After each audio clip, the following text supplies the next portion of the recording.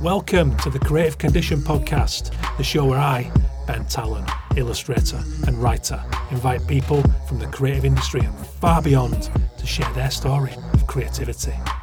Both the nature and the nurture, the chaos and the calm. Creativity is a fundamental pillar of human happiness, something I'm increasingly fascinated by and so often misunderstood. So little by little, I hope to build an archive of fascinating stories, experiences and tips to help you maximise yours. The show is supported by Illustration X.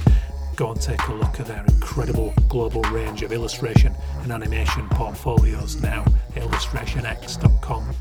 If you like the music for the show, go and listen to Dirty Freud over on Spotify and all good music platforms now. Today I'm joined by Metal and Dust founder Kelly Korzun. Kelly's a wonderfully layered, complex, fascinating character in all the right ways. The kind of person who'd maybe want to get into this industry in the first place. And we're going to talk about fellow hometown dweller Marc Chagall. We're going to talk about porn. We're going to talk about the shadow and why you've got to assimilate that into your life to lead a fulfilling one and all the other good stuff. Hello and welcome to the show. How are you doing? I hope you're well. How's your creativity? It's been a discombobulating time as ever. For me, it's been largely good. I probably mentioned on several shows I turned a personal mental health corner not too long back. Not that I was particularly suffering in any discernible way, but the existential crises were getting deep. I was caught up, I was strung up by the climate crisis, and who wouldn't be? I mean, look at the state of it out there. But I was letting those thoughts just run me over, drag me down that spiral. And I've just been doing a lot of research. I've been looking into thought processes and why these sensitive brains that make up a high percentage of our creative industry are very susceptible to what we're exposed to, and why we have to learn to understand their mechanisms in order to get a better handle on them. And that's something I've been working at over these last 6 months. And today's guest, Kelly Korzun, can relate to that. We had conversations aside from this show. We got into the shadow and the dark part of ourselves on the show, which is really interesting, and I hope you're going to enjoy that.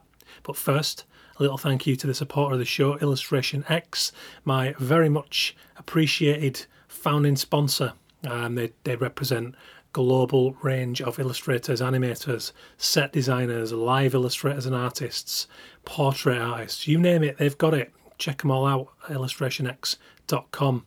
They're also a certified B Corp, and if you listen to the recent episode with Pretty Clever's John Burton, who are very proudly also a B Corp, you will find out a little bit more about that and what it means and why it's a hard-earned kind of for good badge of honour.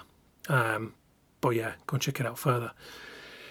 So yeah, Kelly Korzun. Kelly was speaking at this year's Off Festival, where I was speaking for the first time in Barcelona. And we'd been in touch before the festival. We'd looked forward to meeting, and we'd promised to come and see each other's talk, which neither of us managed to do, because what happens is you kind of get, call it nerves, call it anxiety, call it pre-performance apprehension. Essentially, we both got very consumed on the day of our talks, and we fell within a couple of hours of each other on the Saturday. So we ended up missing each other, which was a real shame. But, you know, we'd had this conversation, we'd found great interest in what each of us were doing, and so we agreed to have this conversation. So Kelly, originally from Belarus, has got this amazing story of moving to the States and landing in Chicago and finding this very serendipitous thread that she would later come to find out married up with the career and the life and the journey of Marc Chagall, who's also from Belarus. And what I found interesting is I still didn't quite know what Kelly did. Now, I knew she was the founder and the person behind Metal and Dust, which you can check out at metalndust.com. And it's a series of interviews with artists and features on artists, and she's in love with art and artists. But as we're going to talk about, she made a promise to herself not to even try to monetize her art, because it was really important to her to keep it pure and to not find herself in that position where she would have to compromise at all. And you have to admire that. So Kelly works in tech, and we're going to get well into the reasons why she made that decision. And what was really interesting, as I mentioned in this show, I've recently read Graham Coxon from Blur's autobiography, and Graham talks about how, despite adoring art and studying and graduating from Goldsmiths, he chose not to pursue it in a professional manner because he just believed it, for the same reasons as Kelly almost, it would kill what he loved about it, and he knew that music was the way that he could make a living in the arts. So very, very, very interesting, stances, and it kind of resonates with my first couple of years and why I chose not to become an illustrator right out of the traps, because I knew that I would be under immense pressure to make a living and would make bad creative decisions and surrender too much before I'd had a chance to build my own identity. Anyway, this is not about me. I mentioned that recently in relation to the latest round of scandalous government proposals to cull various courses because they are not delivering good earnings for graduates within the first 6 months, which is mental when you think about creativity and the way that we're all on different timelines for that. And that was very much the case for me. If you'd taken into account, after 6 months what was going on for me, I was working full-time at Waterstones on what was probably less than 20k, and it would have looked like not only a bad start, but it wouldn't have made any sense because I was working in retail and I hadn't tried to pursue a career in illustration. I could go on all day, and we have done on this show in the past, but let's not go there again today because it's not about that. I'm excited to bring you Kelly. We've got some shows coming up that just make my heart sing, make my soul scream. Got Jane Graneman, co-author of Sensitive, The Power of a Thoughtful Mind in an Overwhelming World. We've got Kimberly Wilson coming up talking about nutrition and whole body mental health, which is just, again, it's just stunning stuff. Got Mac Ferrari and Jake 100, co-founders of Bike Storms. Major stuff coming up. So look forward to all of them. Thank you for the support so far. Keep in touch at Ben Talon on social, or at Creative Condition _. But I do check the Ben Talon ones a lot more.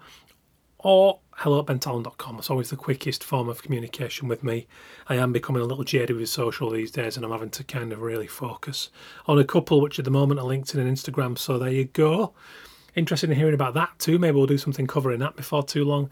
But there we have it. As far as the book as well. So if you're on LinkedIn, do us a favour and go and subscribe. If it's of interest to the Creative Condition newsletter, you'll find the links on my profile.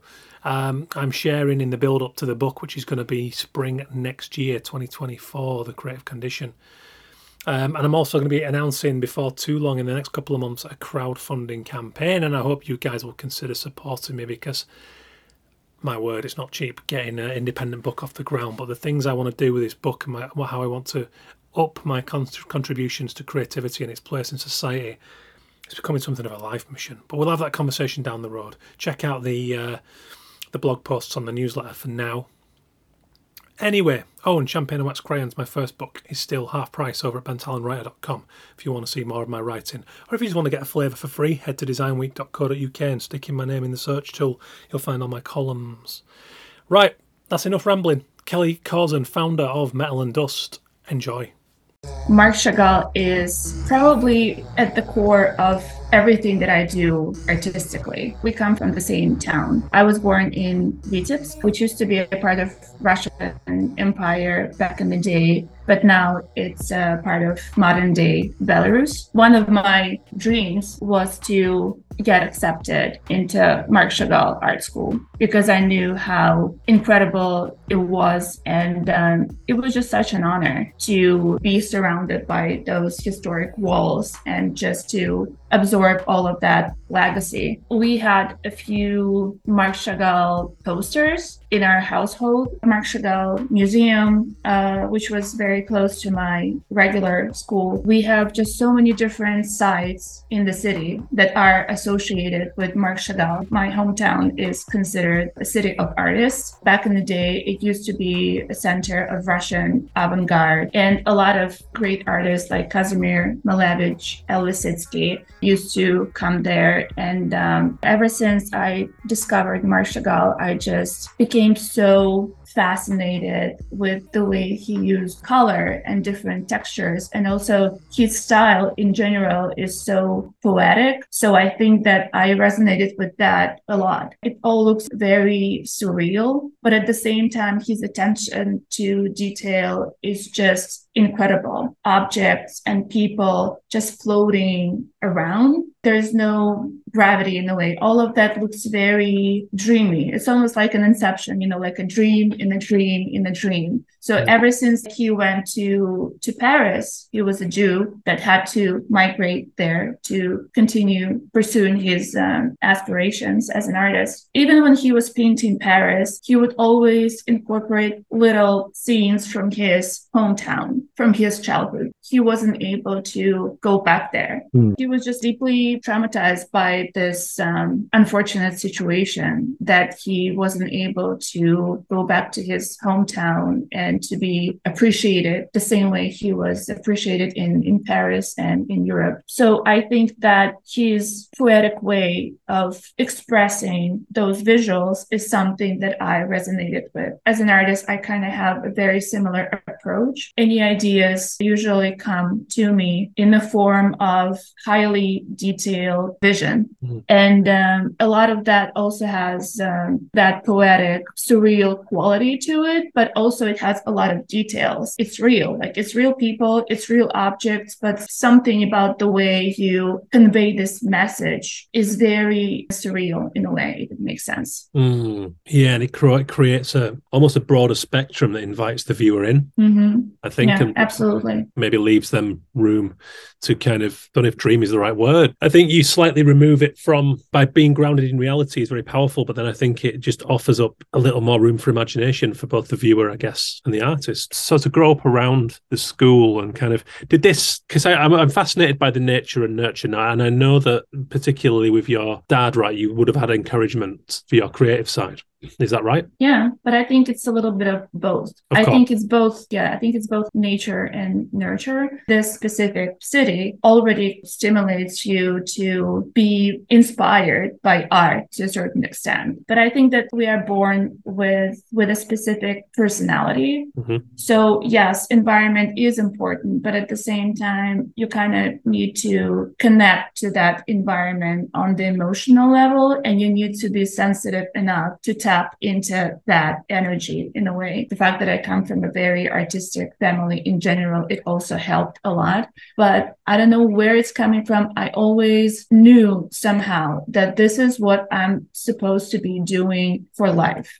I just knew that. Any other creative forms, writing, I also enjoyed that as well. But I think the reason why I was so obsessed with both drawing and writing as a kid was probably because of the fact that you hold something very tangible in your hand. This act of creating something out of nothing using specific tools has always been fascinating to me. But there's something very spiritual in my perception. Whatever you had in your mind gets extrapolated. It's incredible to physically realize and see this transition. I think it still fascinates me. It's magic to me. It always has been. So I grew up around Haworth in West Yorkshire, which is just up the road from my family, and it's known as Bronte country. So you know the Bronte sisters.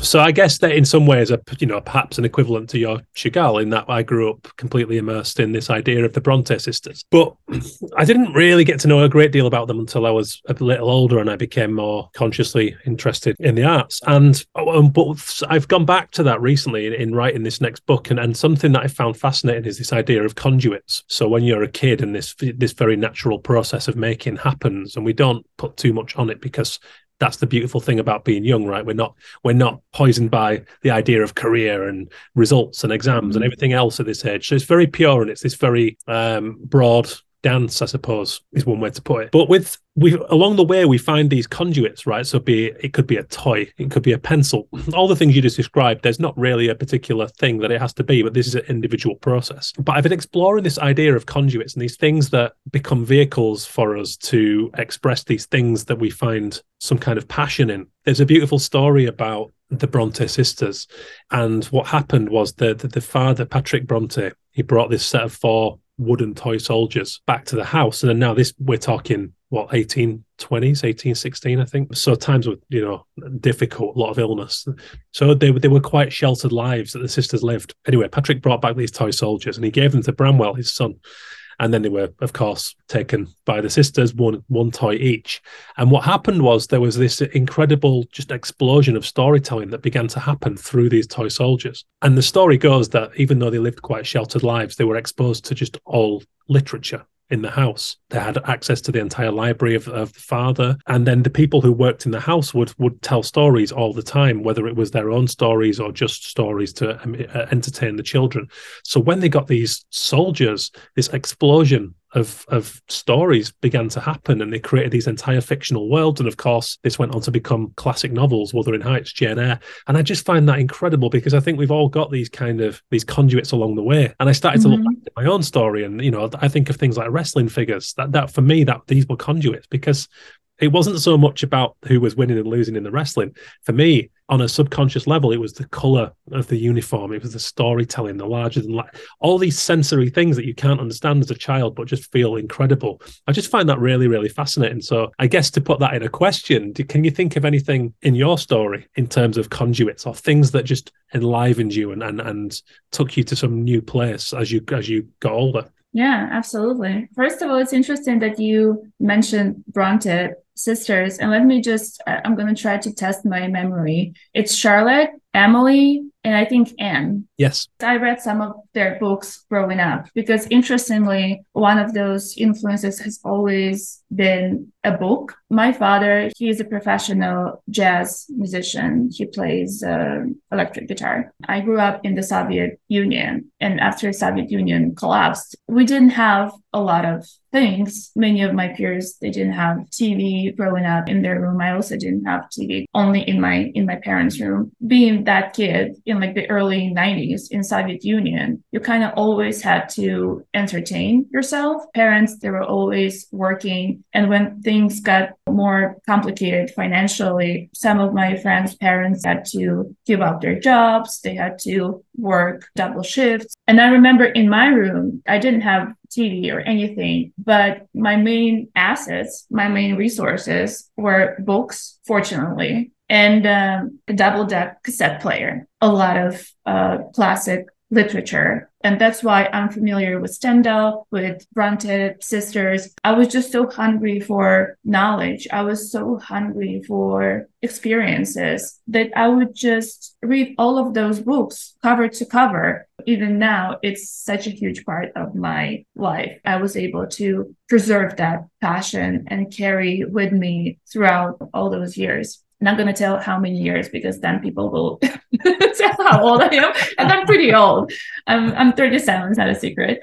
Being exposed to both classic literature and jazz already creates a very atypical environment. If I think about the earliest influences, that would be literature, Marc Chagall's legacy, jazz and soul music, and Whitney, of course, because by now everyone knows how much she means to me. She's been a huge part of my childhood and my creative approach as well.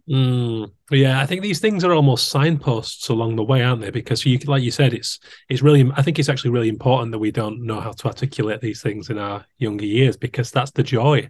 The joy is spending time with them and listening to feelings, because the conscious mind, we can't articulate that, and nor should we try in those years. So I think it's beautiful when we find these things along the way and we feel so strongly about them. I could listen to people talking about those things that they connect with such fire all day. I think it's an amazing thing, and people's passions just enliven me all the time. There's a quote, the Chagall quote, and I made a note of this when I was researching you, and it was the poverty enriched me, but now I can afford wealth. It's just incredible. That's mind-blowing in its gravity. The picture you painted me there of the Soviet Union and the kind of hardships of people working double shifts and that kind of culture, do you think that played any part on a nurture level in your own fire? Because you seem to have a real passion, a real burning fire to forge your own path and to make things happen for yourself, which is a very admirable trait.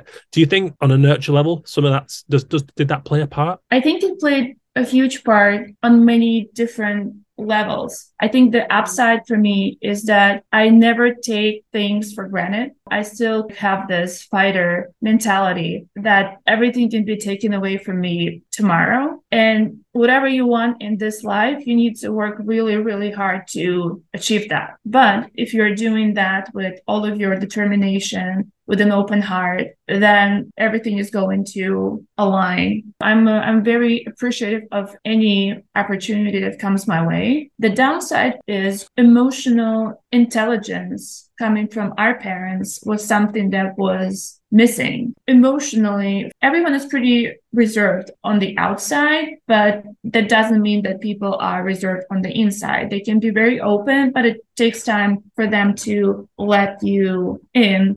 Emotional intelligence comes from our own lived experiences. It's not something that we inherited. No one knows what to do with their emotions, which can be difficult when you're a creative. We still need to figure out how to make it all work while also healing our past trauma. And I would imagine your creativity has been a great, I mean, I guess not, maybe not an alternative, but a way to explore those feelings, perhaps. I'm a true believer that we are brought into this world to create, to use our natural talents, and also to explore the world, including exploring ourselves. We all have a certain duality. It's such a mistake that I see that a lot of creatives I know are making, is that they're trying to conceal whatever dark or negative side they notice instead of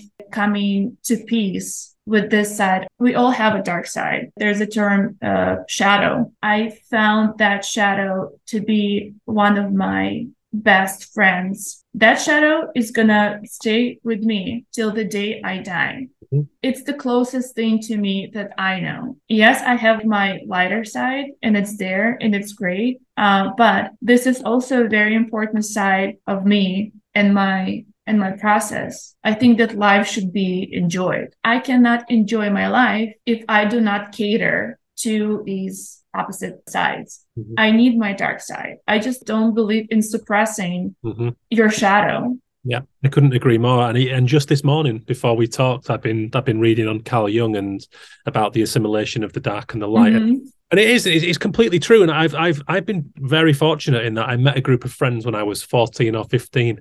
And in the most kind of teenage, silly way, we were just so completely at ease with one another and very open and very silly but what was beautiful was we wore our heart on our sleeves, and that was quite unique for that age. Nobody else did, not at school. And that was a real blessing for me, and it taught me the value of owning that dark side. And ever since then, I've just been more and more fascinated by that and kind of been very open. And sometimes you kind of see people shrivel when you say these things that are considered less socially acceptable. But I love that because it's empowering, and you often will create a nice boundary that keeps people that you are perhaps not, better off not being around, but it will attract the right people and who inform your world even better. And then as soon as I walked into design college, everything changed because it gave form to all that stuff and gave me this great space that I could channel that into. And even now in short fiction, it's kept me sane in the last few years, with just certain personal laws to do with the climate and things like that. Writing in particular has been of great catharsis because I've been able to create characters and narratives to write through those insurmountable things in my life. I think you're absolutely right. The shadow is just is absolutely real, and I think the sooner that you can assimilate that into your world and welcome it in, then I think life just becomes a little bit easier to navigate. Thank God now I live in the environment where I don't need to question those things that much. Yeah, I need to question other things right now because everything is political, so you need to think twice before you even say anything. But it's funny that you mentioned Carl Jung because in high school, German philosophy of the 20th century was my major. You touched upon writing and how therapeutic it is. The thing that I do with Metal and Dust, it's a pretty unorthodox way to run, I wouldn't say like a media outlet. It's just me. I've never been formally trained as a writer. I think that I tend to attack text as a designer rather than a writer. I like working with text from a designer's perspective. I think it actually creates an interesting result. Whatever perspective you have, it always adds something to the output. It's a part of your experience that you should never remove because it makes you who you are and it makes the product that you're producing very unique. That's one of the reasons why I just really enjoy crafting that narrative in a form of text. And I know that now people consume information in a very different way, and the attention span has dropped from 12 seconds 20 years ago to just 8 seconds as of last year. I know for a fact that there are people that actually still appreciate content being put out there in this specific form. No, but the written interview is still a beautiful medium, in my opinion. You know, like I recently subscribed to Idler magazine, which is about a more fulfilling, slower pace of life, and you know, it gets into Greek philosophy and all these things. But there's just something beautiful about that magazine coming through the door every couple of months and kind of just stepping away from all the noise and just reading written interviews, I think, and articles. I think it's beautiful. And I think there's still a lot of people who do cherish that. So I think you're absolutely right to go with what feels good because you're not going to be alone. It's also a big part of my approach and my philosophy. When you're true to yourself as an artist, when you're unapologetically creative, it attracts other people like you into your life. And it helps you start feeling, even if for a very brief moment, that you're not alone in this world, being internally orchestrated like that. We want to be accepted. We always feel like our art is what we're being judged by, but it kind of becomes your mask. This is something that you put out there kind of like front and center. And you create, and when you do it in a way that is true to you and it feels right, then you create forward motion. And I know we both kind of, whatever we've talked about this, whatever you want to call it, the weave, flow, there's something, isn't there? There's a collective motion. Forward motion seems to open doors and connect you with, like you said, like-minded people and people who can help, mutually activate one another. And I think that's one of the most beautiful feelings when that happens. It goes back to the thing of it's hard to articulate these things because we feel it, we don't say it. It's a feeling, but it's real and it's magic. And I think anyone who's done that, who's put something out there that's pure and has seen the effect that has, will agree, I'm sure. So when you first went to the States, was it New York first or Chicago first? It was Chicago back in 2011. Let's talk about that because that's quite the story. It's always going to be a special city for me for many reasons. Back in 2011, I was invited to come to Chicago to work for a big consulting company. My upbringing was very much informed and influenced by Western culture. For whatever reason, I wasn't thinking about moving to the United States specifically. But then this opportunity popped up out of nowhere, and I decided to give it a try. Chicago as a city also has this duality to it, very stoic image about it. But there's also a lot of things that are happening in the realm of music. One of the best jazz clubs in the entire world are coming from this mecca of jazz, mecca of art, mecca of hip hop as well. It embraced me and I felt like I finally landed. All of those dots connected in a very beautiful, serendipitous way. And then only later I found out that Marc Chagall, he actually lived there for 2 years. He was commissioned to do so many beautiful projects throughout the city. It was his favorite place in the United States. He went back and forth between New York and Chicago. So yeah, it was just probably meant to be. I still go to Chicago every summer. I just need to be there. I need to visit my friends. I need to feel this incredible energy. But I always like coming to those formative places. Sometimes we need to come to places where nothing has changed to realize how much we've changed. Whenever I have an opportunity to go to my hometown, my actual hometown, or whenever I have an opportunity to go to Chicago, which I consider my US hometown, I always try to do that because it helps me to not only connect with the person I was many years ago, but also gives you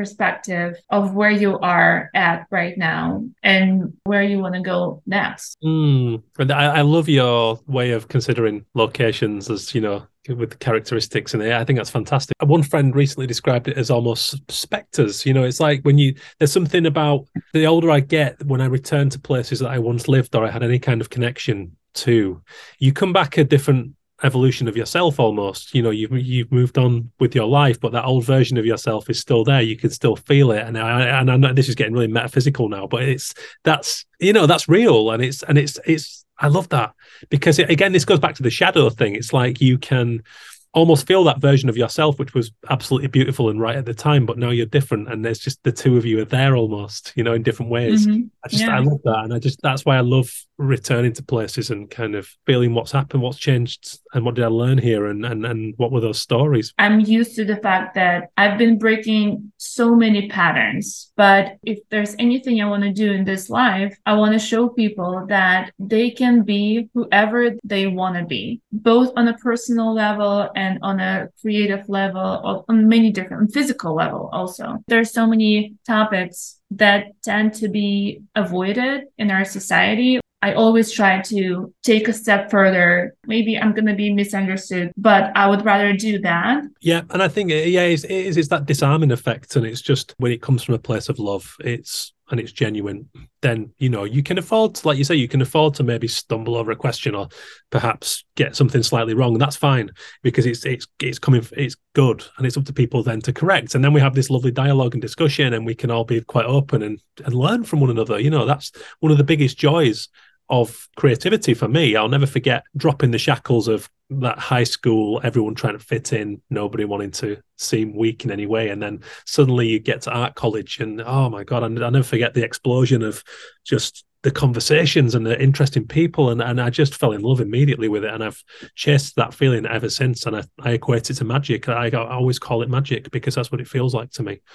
And I think those conversations are just a really important part of that. So why do you do Metal and Dust? Because I love your interviews, and I think it's great that you still do the written interviews. Why did you start it, and where are you at now in terms of your motivations for doing it? By complete accident. When I was younger, I had experience writing for different publications, both in Europe and in the United States. I've always been into fashion. I've always been into jewelry and accessories specifically. Growing up with my dad, we had to DIY a lot of things, including amplifiers for electric guitars. I had an understanding of how to solder components or how to solder metal. I just had to teach myself how to solder brass because I wanted to make gold tone jewelry. I came up with a collection of 13, 15 pieces, almost like an art project. I didn't have any ambitions to become a jewelry designer. I styled the lookbook. I did creative direction. I put it out there. I already paid for my Squarespace account. And I was just thinking that I need to come up with some way to populate the website with some type of content. Like, what kind of content can I potentially produce? Being a very private person, I didn't want to share anything about my personal life. I didn't want to be a blogger, although it was pretty popular back then. Maybe just start interviewing my friends from the creative industry. I would always post those interviews on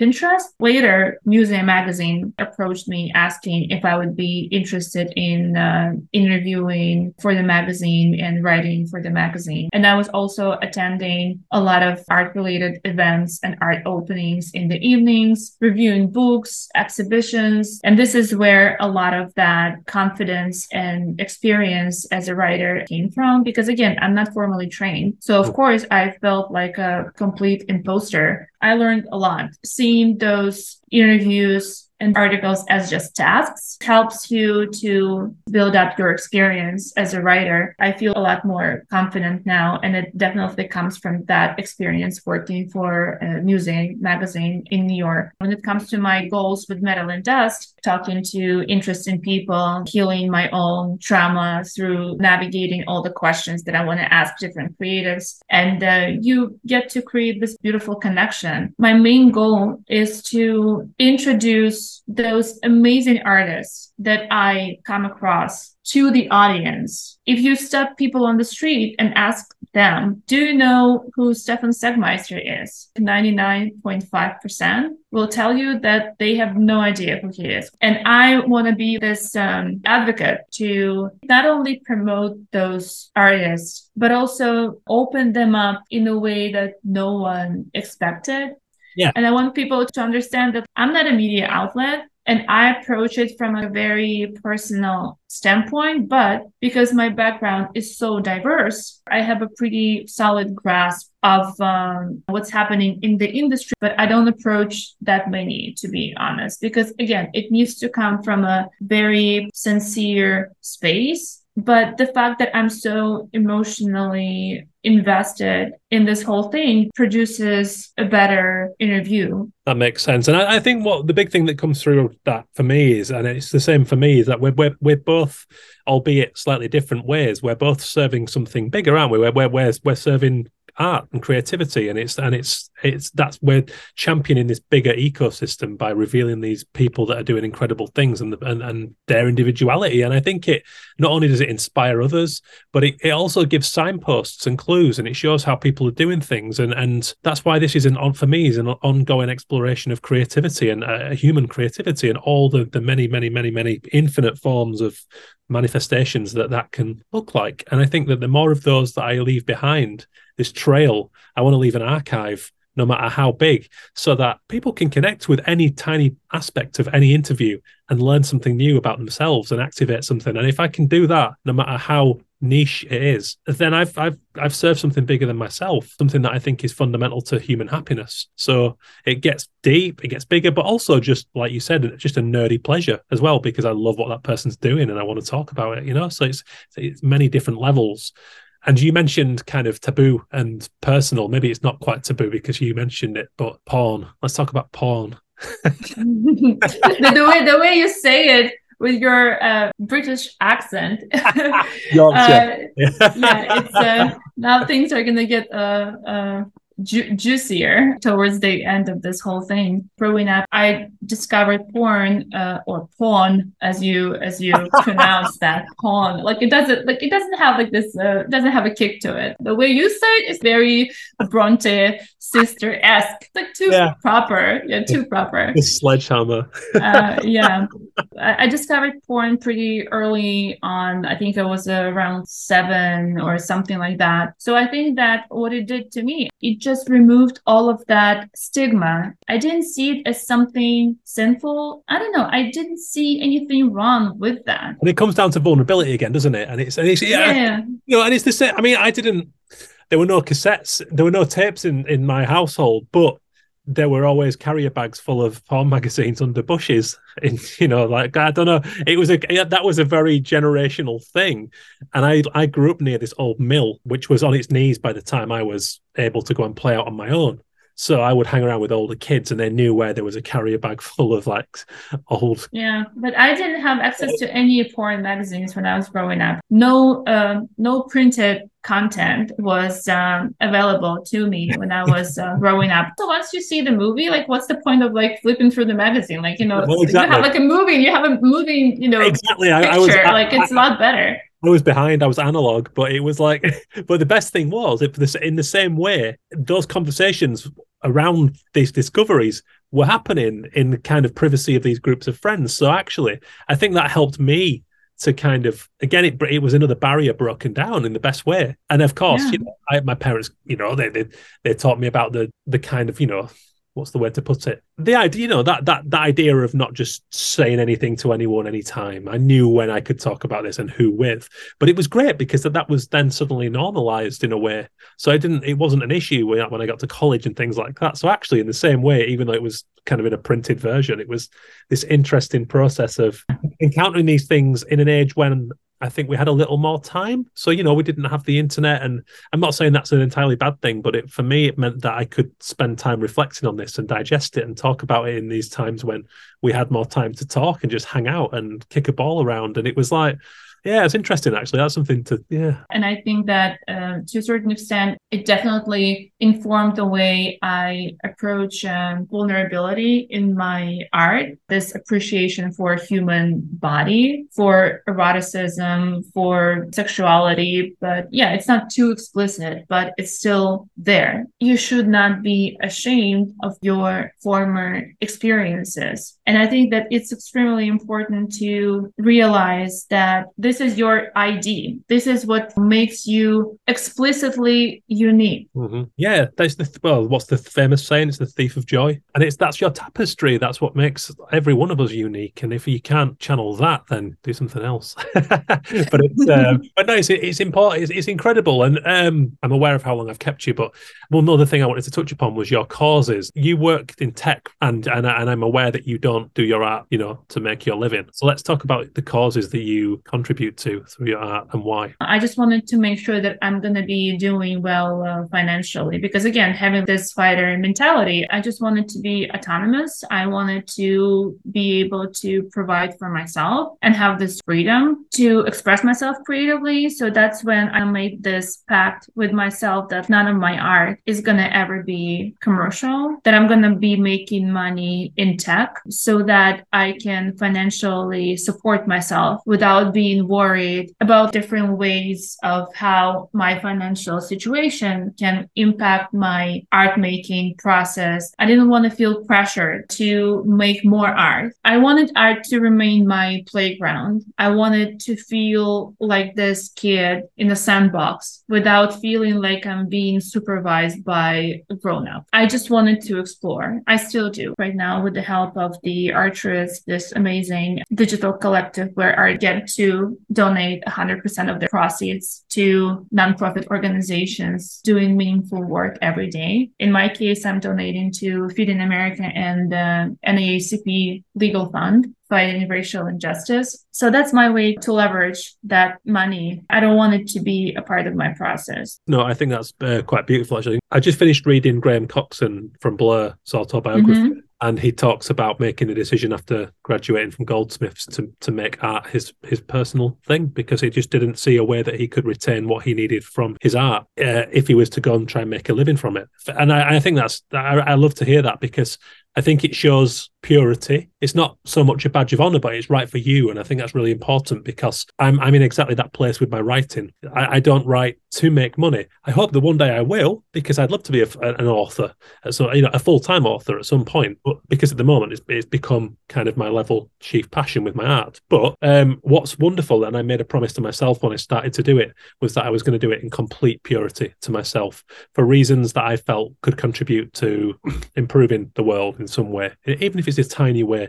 So I'm very lucky now that I'm able to pay my full-time living from being an illustrator, which is incredible, because I'm feeding one dream, my current dream, I'm feeding the new dream. That's the only thing that I want to be protected. I want to protect my inner child that is the master of putting all of that stuff out there. Yeah. I want to be able to tap into that space anytime I want and feel like, okay, this is home. This is where I feel safe. Yeah. And I think it's really important to have just that. What for yourself, no matter what your thing is, you have to have something that is not subject to this consumerist world that we live in. I think no matter what this, how big, how small, I think we need that as humans. So I think that's beautiful that you've made that decision. And I think it's really a great lesson, actually. There's no right or wrong when it comes to art, but you have to have something, that is yours and is not for financial gain. I think that's really important in life. Yeah, absolutely. Thank you. We've talked for a long time, and I think we've covered most things. It's been amazing. Really enjoyed it. Me too.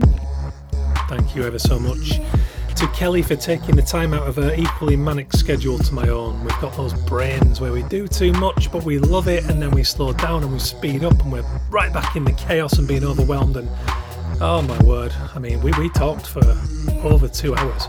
It's a heavyweight conversation, and I did toy with putting the entire thing out, but we had a chat, and Kelly felt it was better to trim that down, to get something distilled from it. So here you have it, and I hope you've enjoyed it. Let me know your thoughts. You can check out Kelly over at metalanddust.com, and I'm spelling that metal and dust with a V.com. Awesome interviews, really worth a deep dive into that. Put some time to one side and check her out on social. I don't have a handle here right now, but I think it's Hat Metal and Dust with a V, the same. So there you go. Google her anyway, not difficult to find. Thank you for listening, guys. Thank you to the founding sponsor of the show, Illustration X. We are Illustration X on social, illustrationx.com for all their global range of illustration and animation portfolios. They're fantastic. They're expanding all the time. They're a B Corp. They're doing wonderful work out there for our industry, including protecting us in terms of AI and all that stuff and intellectual property. And let me know what you've been up to. If there's a good show that, let me know. I'm happy to cover it. I've got so many friends who we've just gone, should we have a chat about that on air and do a podcast? Yep, why not? There we go. And some of those have been some of the most popular episodes I've ever done as I hurtle up to 200. Can you believe that? As I mentioned earlier, I've been distilling a lot of these interviews and pulling quotes for The Creative Condition, which is a monster of a book, and it's in its first edit right now, so I'm going to be announcing a crowdfunder for that before too long. So keep your eyes peeled. Go and check out the newsletter LinkedIn Creative Condition. That's jumbled up, isn't it? Oh my God, my brain is tired. Anyway, thank you so much, guys. Thank you to Kelly again. We've got some big shows coming up, including Tom Hodgkinson, founder of The Idler, talking about idling and slowing down a little bit to protect ourselves from just being overwhelmed all the time. It's hard work. Cheers, guys. Stay creative. Have a good week.